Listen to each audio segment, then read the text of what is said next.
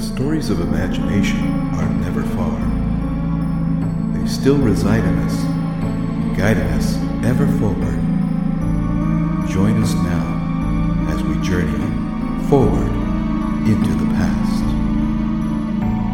And here is your host, J.C. Rede.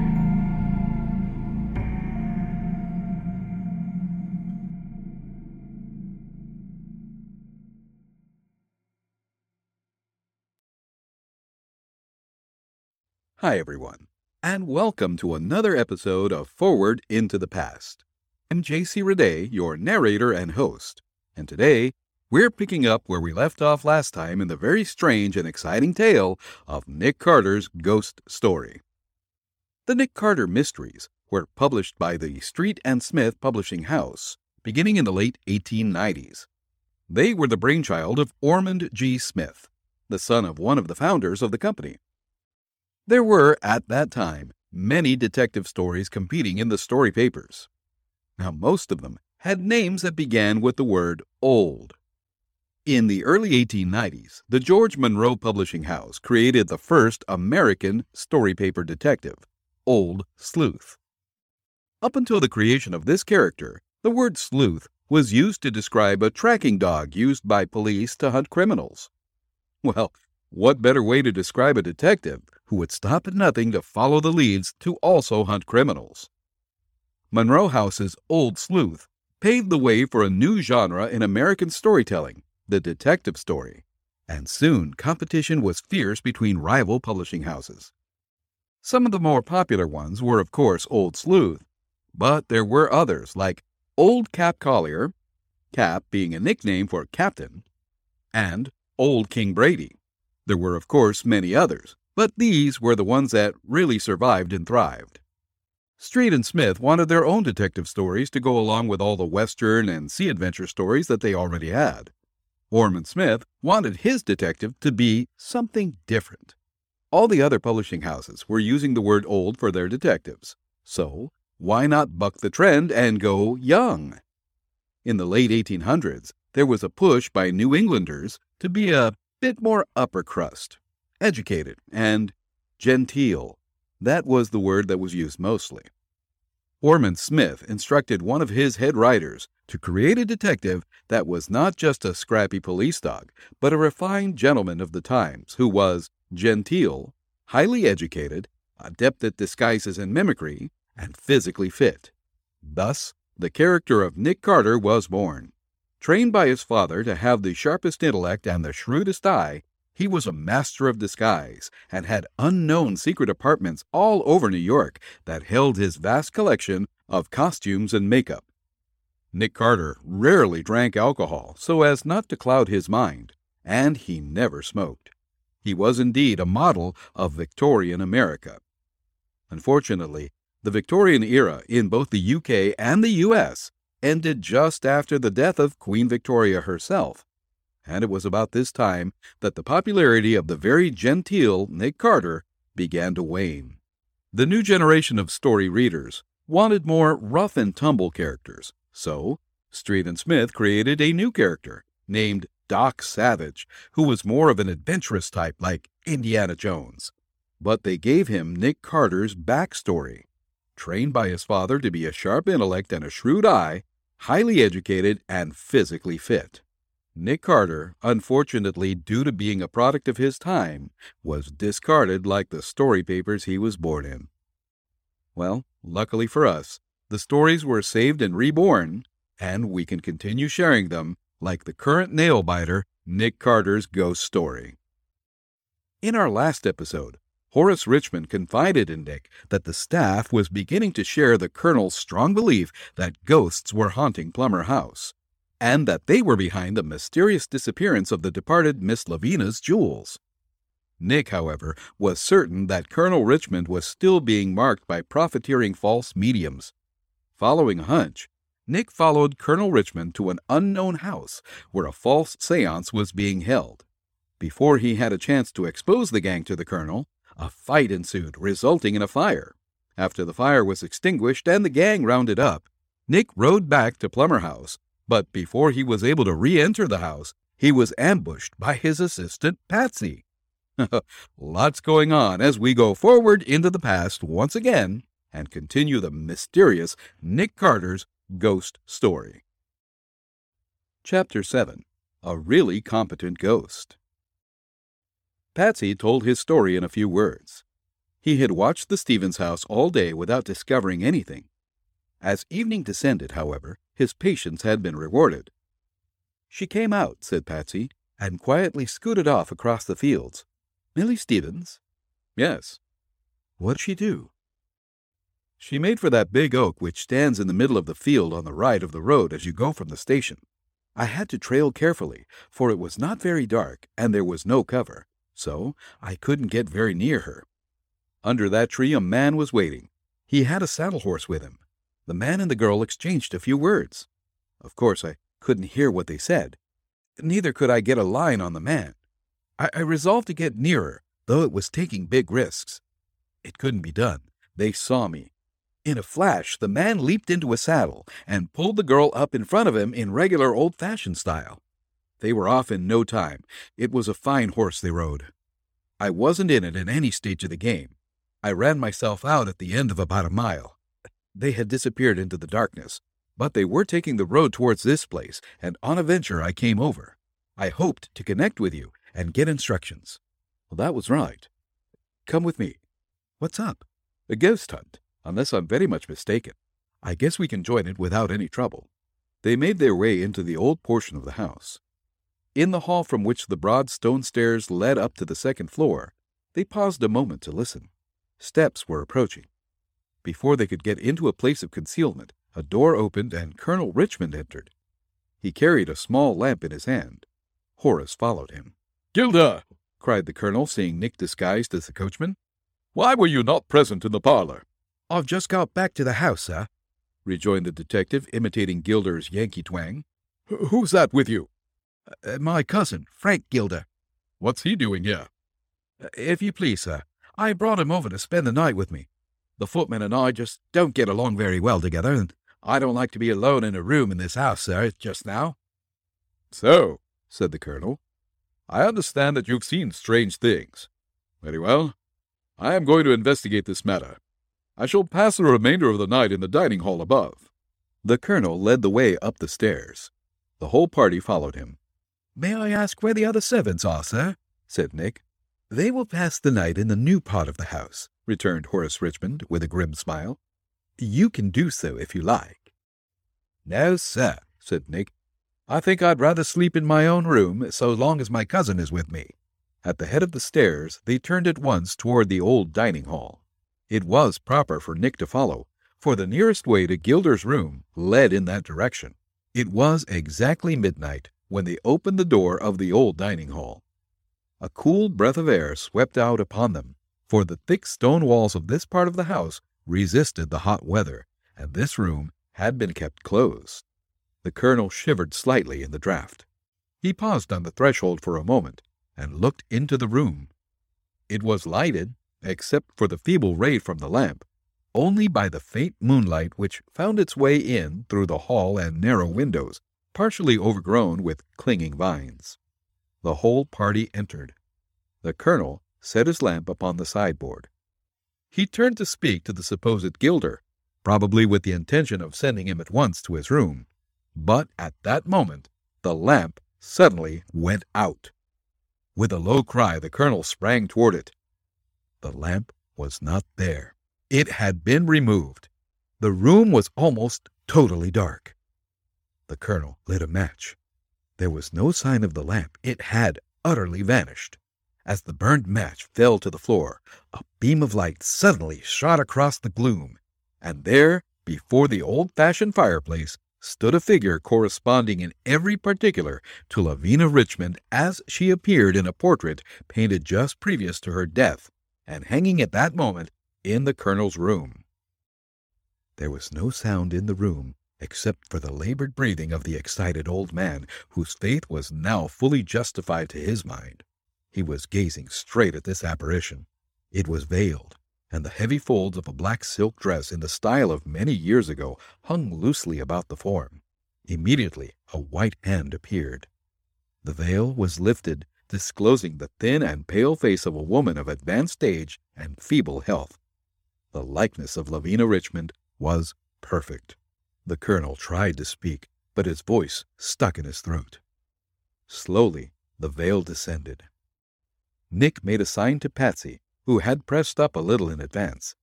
He had kept an eye over his shoulder, however, to be sure of getting any orders from his chief. There was light enough to see the signal. Patsy sprang forward toward the specter. The distance separating them was not more than 20 feet. The athletic youth would have covered it in a twinkling, but suddenly he fell to the floor with a smothered groan. I'm hit hard!" he cried, and, raising himself upon one knee with his left hand pressed to his temple, he drew a revolver with the other. "Don't shoot!" exclaimed Nick. "It's Millie Stevens!" The detective made a bound toward the figure. The light which had played full upon it wavered as if about to vanish. Yet there was time. Nick felt sure of his prize as he sprang out from his place beside the colonel. And the next thing Nick knew, it was 6 o'clock of the following morning, and he was lying in a bed looking up into Patsy's face. Chapter 8. Patsy's Story and the Test Proposed. "Are you much hurt?" asked Patsy anxiously. Nick took in the whole scene before he replied. Beside the bed were Colonel Richmond, Horace, and a man whom Nick rightly judged to be a doctor. "No," said Nick. "I'm not much hurt, except in my feelings." "What happened, Patsy?" "The ghost got away," responded the young man in a tone of disgust. "I wouldn't talk very much," said Colonel Richmond. "The doctor says that you have been subjected to a severe nervous shock, and—" "My grandmother's ducks!" exclaimed Nick. "Nervous shock! Well, this makes me worse. Why, man, I've been sandbagged." The colonel shook his head. "The power of unseen forces," he began, but Nick interrupted him. "Look here, Colonel Richmond," he said. "If you had the sensation behind your ear that I've got, you wouldn't talk about mysterious powers of darkness. I know what's the matter with me, and what I want is a chance to get square." "There is no evidence of any injury," said the physician. "There never is in a case of this kind," rejoined Nick. "A sandbag doesn't leave any mark. That's why it is so popular." "It is impossible to convince a stubborn man," said the colonel. "I should think that this experience would have been enough." "Quite enough, thank you," responded Nick, sitting up. "And so, if you gentlemen who kindly put me to bed will gracefully withdraw, I will get into my clothes and prove to you that I have had enough, and that it is somebody else's turn now." He made them leave with Patsy. Then he began to dress. "Now, tell me your story," he said. "When I jumped for that spook," Patsy began, "I got the fearfulest thump on my crust that I've had since that marlin spike fell off the main yard onto me in the little affair of the 5 kernels of corn. It couldn't have been a marker to what you got afterward, though. I went down, but not out. You saw me draw my gun. Well, when you yelled, 'Don't fire,' I held off. But when I saw you go out, I decided that all orders of that kind were canceled. I blazed away, and Nick, I put 5 bullets through that figure just as sure as you're an inch high. What happened then? The light went out. I got to your side and flashed your lantern in half a second. The figure had vanished. The colonel's lamp stood on the sideboard just where he had put it. We had a fair light very soon. I examined you first, and upon my word, I thought that you were done for. We got you up into this room, and Horace Richmond rode off for the doctor. From what he said about a nervous shock, you can judge how much he knows. His help wasn't worth anything. I will back myself against him any day. I made sure that you were only stunned and that you would come to all right. Then I hurried down to that room and began my search. Well, you know that room. It is simply built up of traps and panels. A man can go through the floor or the walls almost anywhere. My job would have been a good deal easier if there had been less of that secret machinery. When there are 500 ways in which a thing could have been done, it's pretty hard to say which one is right. There's a trap pretty nearly in the spot where that figure stood. Probably she came up and went down through that. But how about my shooting? There's the point. I took a direct line from the place where I was to the trap. Following that line, I came to the screen in front of the fireplace. In that screen, and about 4.5 feet from the floor, were 3 bullets from my pistol. The other 2 are not there. Then, as I figure it out, that ghost has carried them away. My shooting was pretty good considering the light. The 3 bullets were in the bigness of a watch crystal. I feel sure that the other two were aimed just as well. If that's true, then one of the conspirators has some mighty serious wounds. 3 went through her, and she stopped too. But there isn't a drop of blood to be found. The passage under the trap I have explored thoroughly. I can't find a human being or trace of blood or any of the machinery which they must have used for the light or the ghost. Of course, the failure to find traces of the conspirators is not strange. These passages are so long and so intricate and so mighty well gotten up that I haven't had time to go through them all. But the wounded person is another matter. Where she is hidden is more than I can imagine. I hope it wasn't Miss Stevens, said Nick. You called her name? Yes, I thought the chances were that it was she, but, of course, I couldn't recognize her in that rig for certain. Well, if it was she, of course, we shall find it out. It's impossible for her to carry those 2 bullets around with her and not show it. Nick was dressed by this time. They went out into the hall of the new part. Nick had been taken to a room there instead of being carried to that which had been assigned to him in the old part of the house. From below came the sound of voices. The colonel, the doctor, and Mrs. Pond were talking of the case. Patsy stopped before a closed door in the upper hall. A sign from Patsy arrested Nick's attention. He communicated to Nick in their silent language. That's Horace's room, isn't it? Whom is he talking with?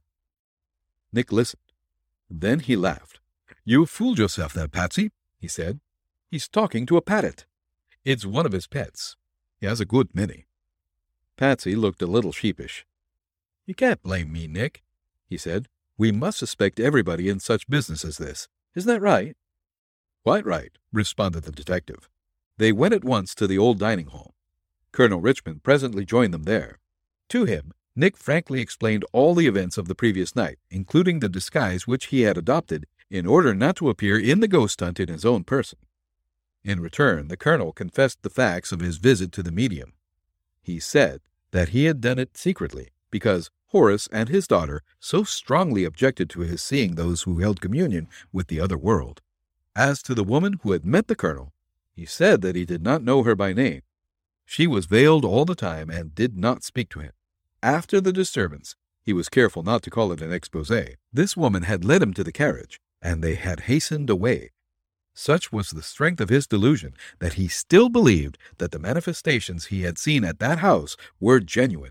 He would not accept Nick's version of the affair. I have made up my mind what to do, he said. My decision is unalterable. I shall buy the jewels and give them to Millie Stevens. I believe that in so doing, I shall carry out my aunt's wishes. It was a queer case for Nick. He had followed up many crimes and had recovered 100 fortunes in stolen property. But this was the first time that he had seen a robbery going on before his eyes and had been unable to prevent it. His pride was aroused. There was no use in combating the colonel's delusion. Of that he felt sure. The man must be humored in order to secure delay. Colonel Richmond, said Nick, I wish to suggest to you a final test in this matter. It will settle all doubt and satisfy me thoroughly.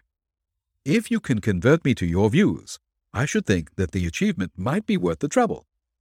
It would indeed, cried the colonel with sparkling eyes. Nick, with his usual tact, had hit upon exactly the right course. You believe, of course, he said, that the spirits of the dead cannot be stopped by bolts and bars. The colonel smiled and nodded assent. The most of the jewels in dispute are, I believe, in the vaults of a safe deposit company. Nick continued. Very well. My test is this. Name some article of the collection which you are sure is there, and see whether your aunt will transfer it to Miss Stevens' possession. It should be as easy for a ghost to take anything from the vaults of a safe deposit company as from that dressing table upstairs. Will you consent to the test? The colonel stood irresolute. Consent, said a voice as of a woman standing beside them. Yet the 3 men were the only human beings in that room. The voice came from that screen, cried Patsy, and he leaped toward the old fireplace. He tore away the screen. No one was there. It was my aunt's voice, said the colonel calmly. I consent. Consent to what? Asked Horace Richmond, entering the room at that moment. The test was explained to him.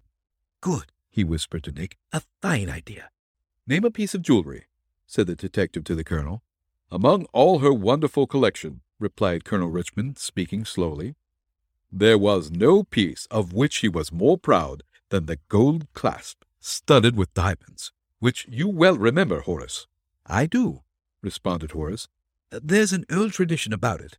A remote ancestor of ours is said to have brought it from the Holy Land at the time of the Third Crusade. An ancient family, said Nick. You have a right to be proud of your ancestry. I accept the article named as the one upon which the test shall be made, provided that you are sure that it is now in the vault. Perfectly certain, responded the colonel. I put it there with my own hands. Nobody else was present, except an officer of the company and my daughter. It is utterly impossible that the jewel can have been removed. I will take that for granted, said Nick. The conditions of the test are that this piece shall not be found in the vault when we visit it this afternoon, and that it shall be afterward discovered in the possession of Millie Stevens. Granted, said the colonel, and then in a clear voice, as if he wanted to be sure that there was no misunderstanding in Spiritland, he announced the conditions of the test. How will Nick prove his case? Was Millie Stevens really behind the appearance of the ghostly figure? Or is Colonel Richmond truly being haunted by the ghost of his dead sister? The answer to all of these questions and more will be answered in the final episode of Nick Carter's Ghost Story. Well, that's quite a story. One more episode left in this amazing tale. What are your thoughts as to who did what?